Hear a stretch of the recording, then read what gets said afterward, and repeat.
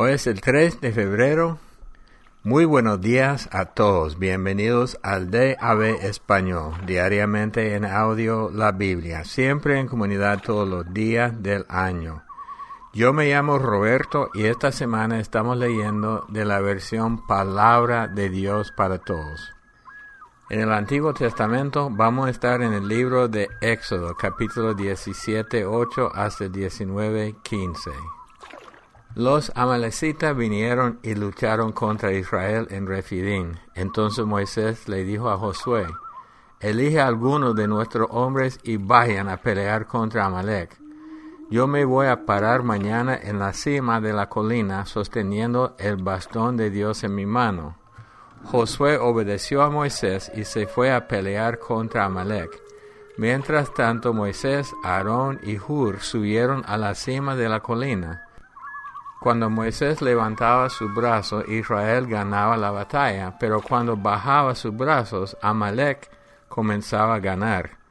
Cuando se le cansaron los brazos a Moisés, le colocaron una roca debajo. Él se sentó en la roca mientras Aarón y Hur, uno a cada lado, le sostenían los brazos. De esta manera sus brazos se mantuvieron arriba hasta que anocheció.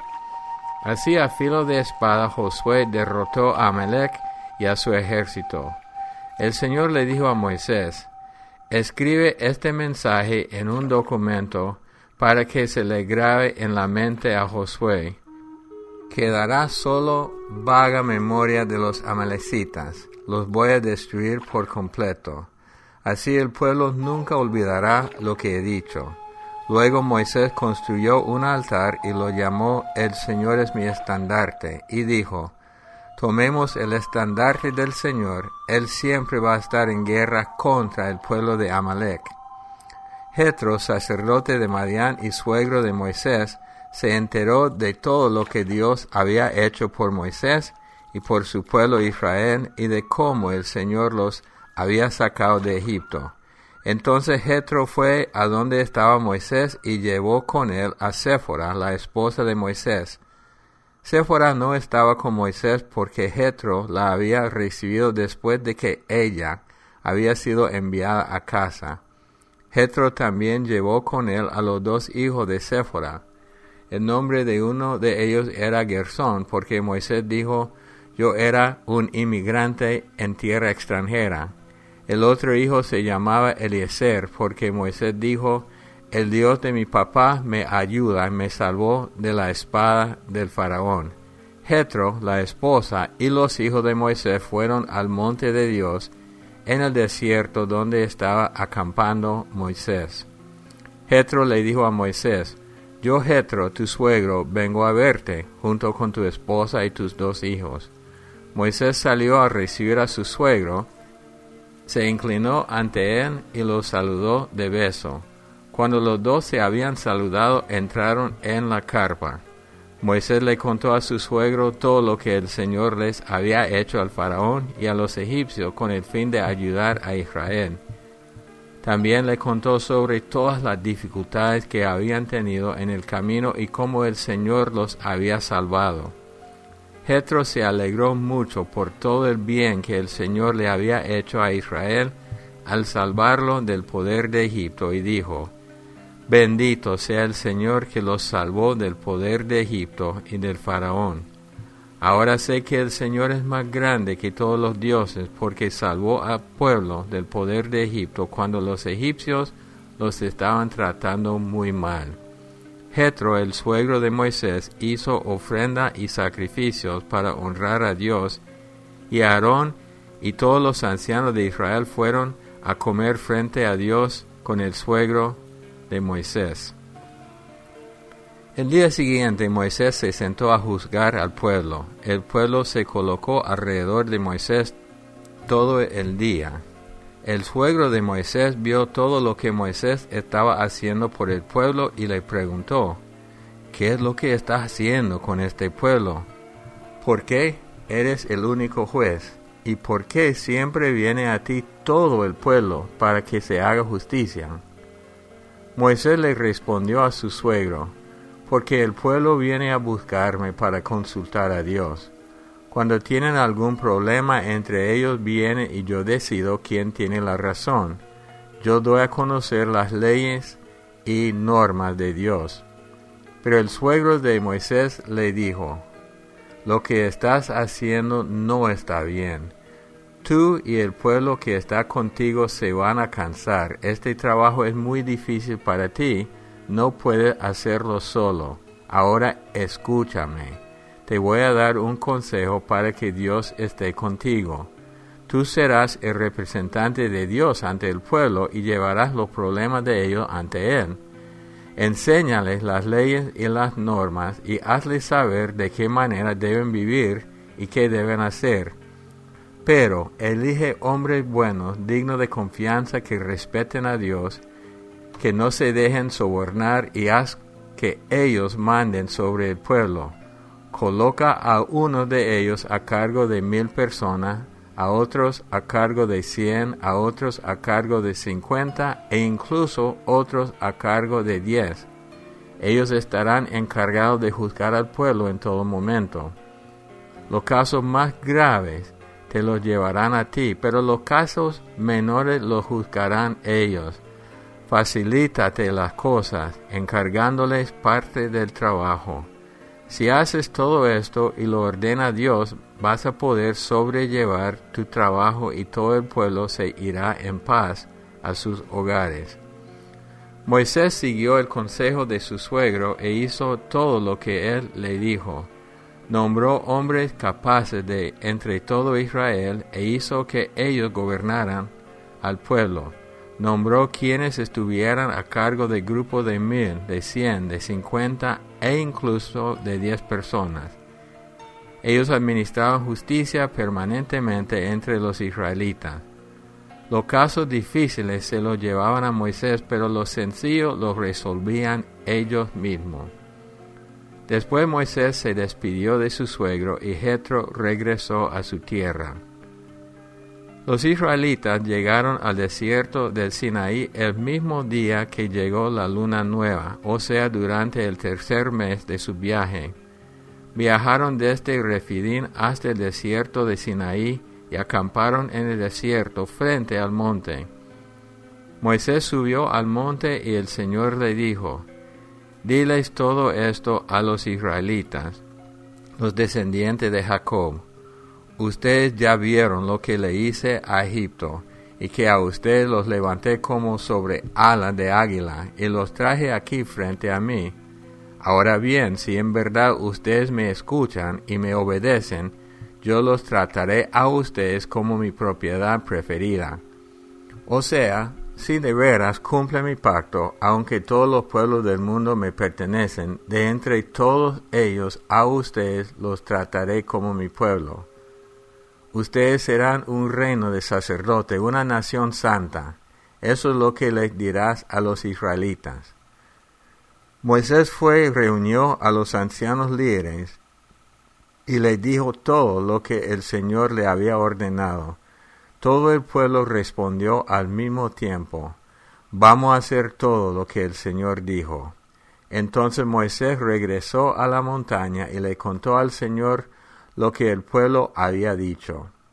El Señor le dijo a Moisés, «Voy a ir en una nube densa a donde tú estás para que el pueblo me escuche hablar contigo, y así siempre te crean lo que les digas».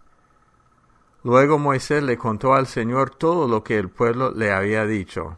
El Señor le dijo a Moisés, «Ve a donde está el pueblo, haz que hoy y mañana sean días santos, y diles que laven sus ropas. Deben estar listos para el tercer día, porque ese día, a la vista de todo el pueblo, el Señor vendrá al monte Sinaí. Diles que no se acerquen a la montaña. Establece un límite y no dejes que el pueblo lo cruce, porque el que llegue a tocar el monte será ejecutado. Nadie deberá tocar al que haga esto, y lo matarán lanzándole piedra o disparándole una flecha. Tendrá que morir, sin importar si es un ser humano o un animal. El pueblo podrá subir al monte solo cuando suene la trompeta. Entonces Moisés bajó del monte y fue a donde estaba el pueblo, los santificó y ellos lavaron su ropa. Luego les dijo: estén listos para pasado mañana y no tengan relaciones sexuales durante estos 3 días. Mateo 22:33 hasta el 23:12. Al oír la gente esto, quedó admirada de su enseñanza. Cuando los fariseos oyeron que Jesús dejó callados a los saduceos, se reunieron. Uno de ellos, que era experto en la ley, quería tenderle una trampa a Jesús y le preguntó: Maestro, ¿cuál es el mandamiento más importante de la ley? Jesús le dijo: ama al Señor tu Dios con todo tu corazón, con todo tu ser y con toda tu mente. Este es el primer mandamiento y el más importante. Hay un segundo mandamiento parecido a este: ama a tu semejante como te ama a ti mismo. Toda la ley y los escritos de los profetas dependen de estos 2 mandamientos. Estando todavía allí los fariseos, Jesús les preguntó: ¿qué piensan ustedes sobre el Mesías? ¿De quién es hijo? Ellos respondieron: de David. Jesús le preguntó: entonces, ¿cómo es que David, inspirado por el Espíritu Santo, le llamaba Señor? Porque David dijo: el Señor Dios le dijo a mi Señor: siéntate a mi derecha, hasta que ponga a tus enemigos bajo tu poder. Entonces, si David llama al Mesías Señor, ¿cómo puede él ser su hijo? Pero nadie pudo contestarle, y desde ese día nadie se atrevió a hacerle más preguntas. Después Jesús le dijo a la gente y a sus seguidores: los maestros de la ley y los fariseos tienen la autoridad de explicar la ley de Moisés, así que hagan caso de todo lo que ellos les dicen. Pero no sigan su ejemplo, porque ellos no hacen lo que ellos mismos dicen. Ellos cargan a la gente con reglas estrictas y difíciles de cumplir. Los obligan a cumplirlas, pero ellos ni siquiera quieren mover un dedo para ayudarles a obedecer las reglas. Ellos hacen cosas buenas solo para figurar como más importantes que los demás. Llevan en la frente cajita de cuero con porciones de las Escrituras. Hacen esa cajita cada vez más grande y agrandan también los flecos de sus mantos. Les gustan los lugares más importantes en la fiesta y buscan los lugares de honor en la sinagoga. También les gusta que la gente los salude con respeto en las plazas y que los llamen maestro. Pero ustedes no dejen que nadie los llame maestro. Ustedes solamente tienen un maestro y todos ustedes son iguales como hermanos y hermanas. Aquí en la tierra no le digan a nadie padre. Ustedes solo tienen un Padre que está en el cielo. Tampoco dejen que les llamen líder, pues ustedes solamente tienen un líder, quien es el Mesías. El más importante entre ustedes será el que les sirva.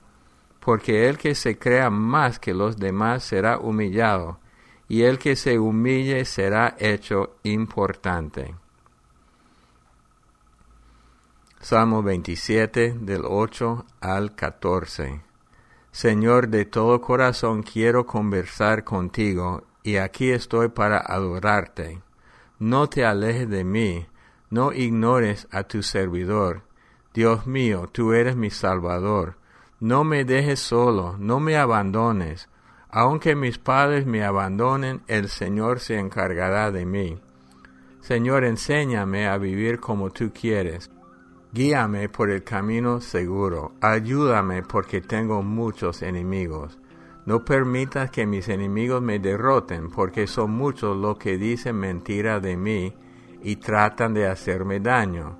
Yo, en cambio, espero disfrutar de la bondad del Señor mientras viva. Mientras aguardan, confíen en el Señor. Sean fuertes y valientes y esperen que el Señor les ayudará. Proverbios 6, 27 al 35. ¿Puede alguien echarse fuego en el pecho sin quemarse la ropa?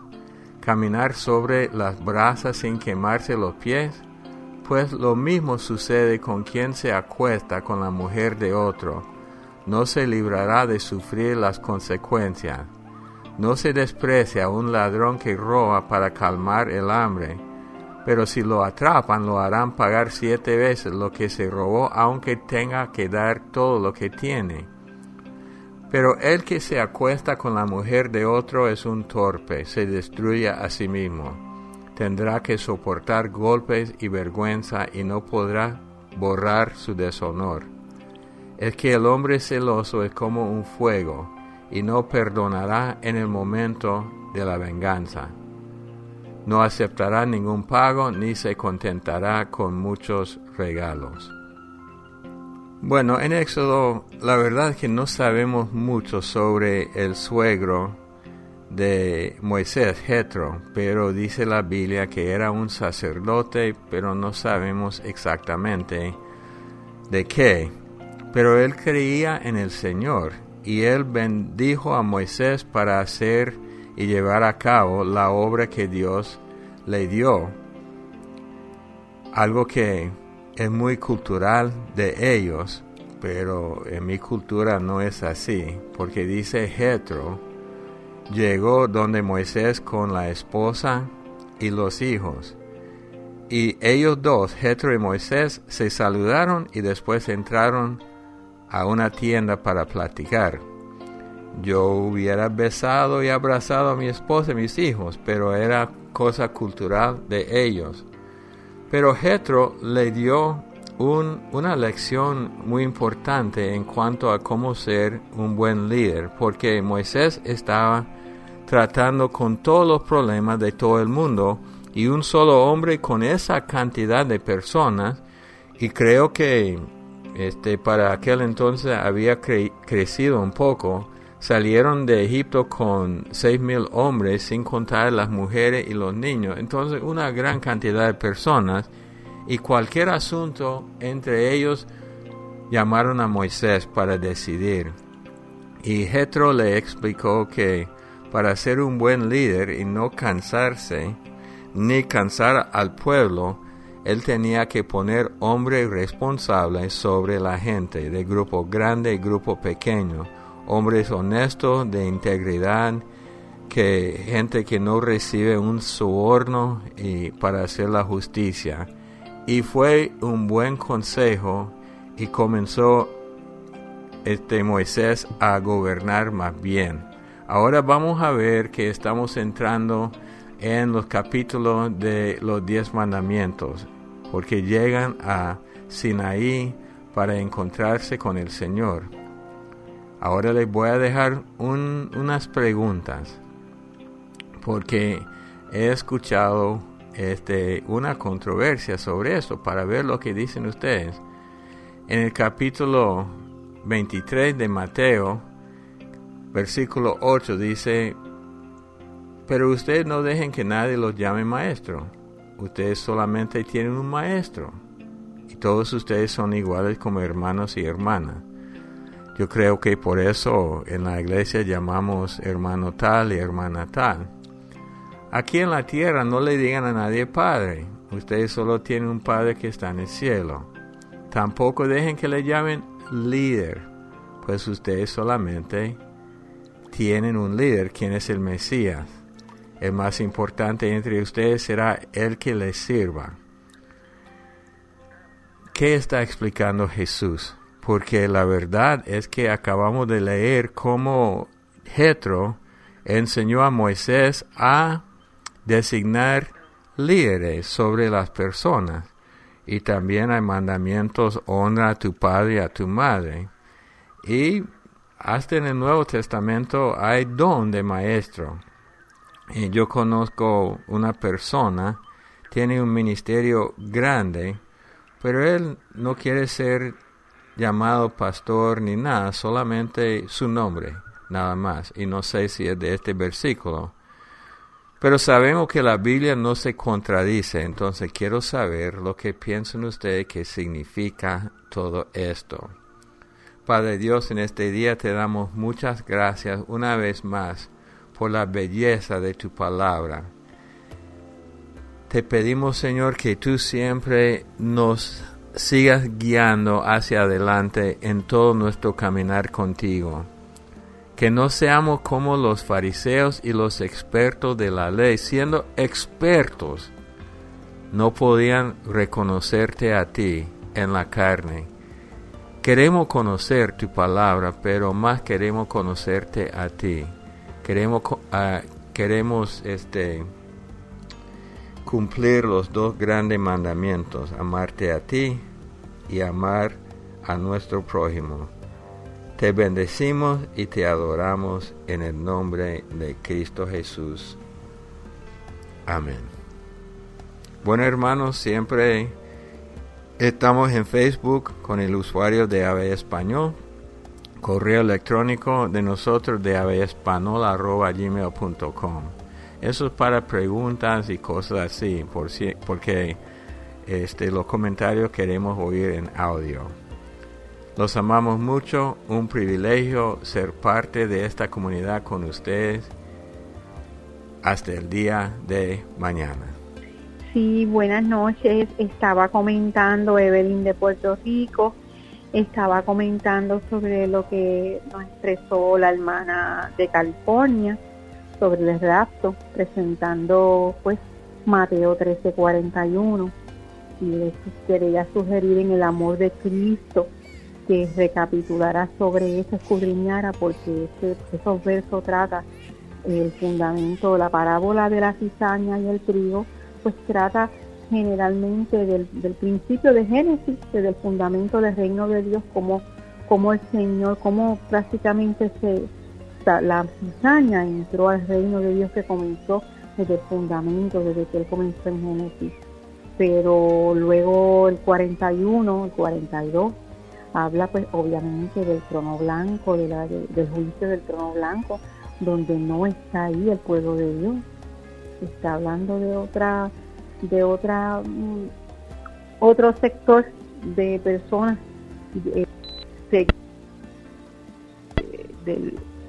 del hombre de iniquidad, y la realidad es que debemos de escudriñar un poquito, porque ahí no habla del rapto, obviamente, porque no está hablando del trono blanco, y ya ahí el rapto ha ocurrido. Creo que debemos le sugiero a la hermanita en el amor de Cristo que busque más allá, porque esa parte ahí está hablando del crujir ¿verdad? El lloro y el crujir de dientes para las personas que aceptaron al anticristo, rechazaron a Dios, y está hablando de algo totalmente generalizado sobre lo que le toca al malo y lo que le toca al bueno, hablando del reino de Dios en general, pero no menciona el rapto, porque el rapto haya ocurrido, y no está hablando específicamente de mencionar el rapto como tal. Por eso le pido al Señor que nos dé más revelación del mensaje de la cruz, porque entre más escudriñemos a Cristo, sus palabras, su palabra, más el Señor nos va a revelar. No se trata de quién cree o no cree, se trata de lo que dice la palabra, que es la verdad y es viva y eficaz. Que el Señor les bendiga. Les amo en Cristo, Evelyn de Puerto Rico.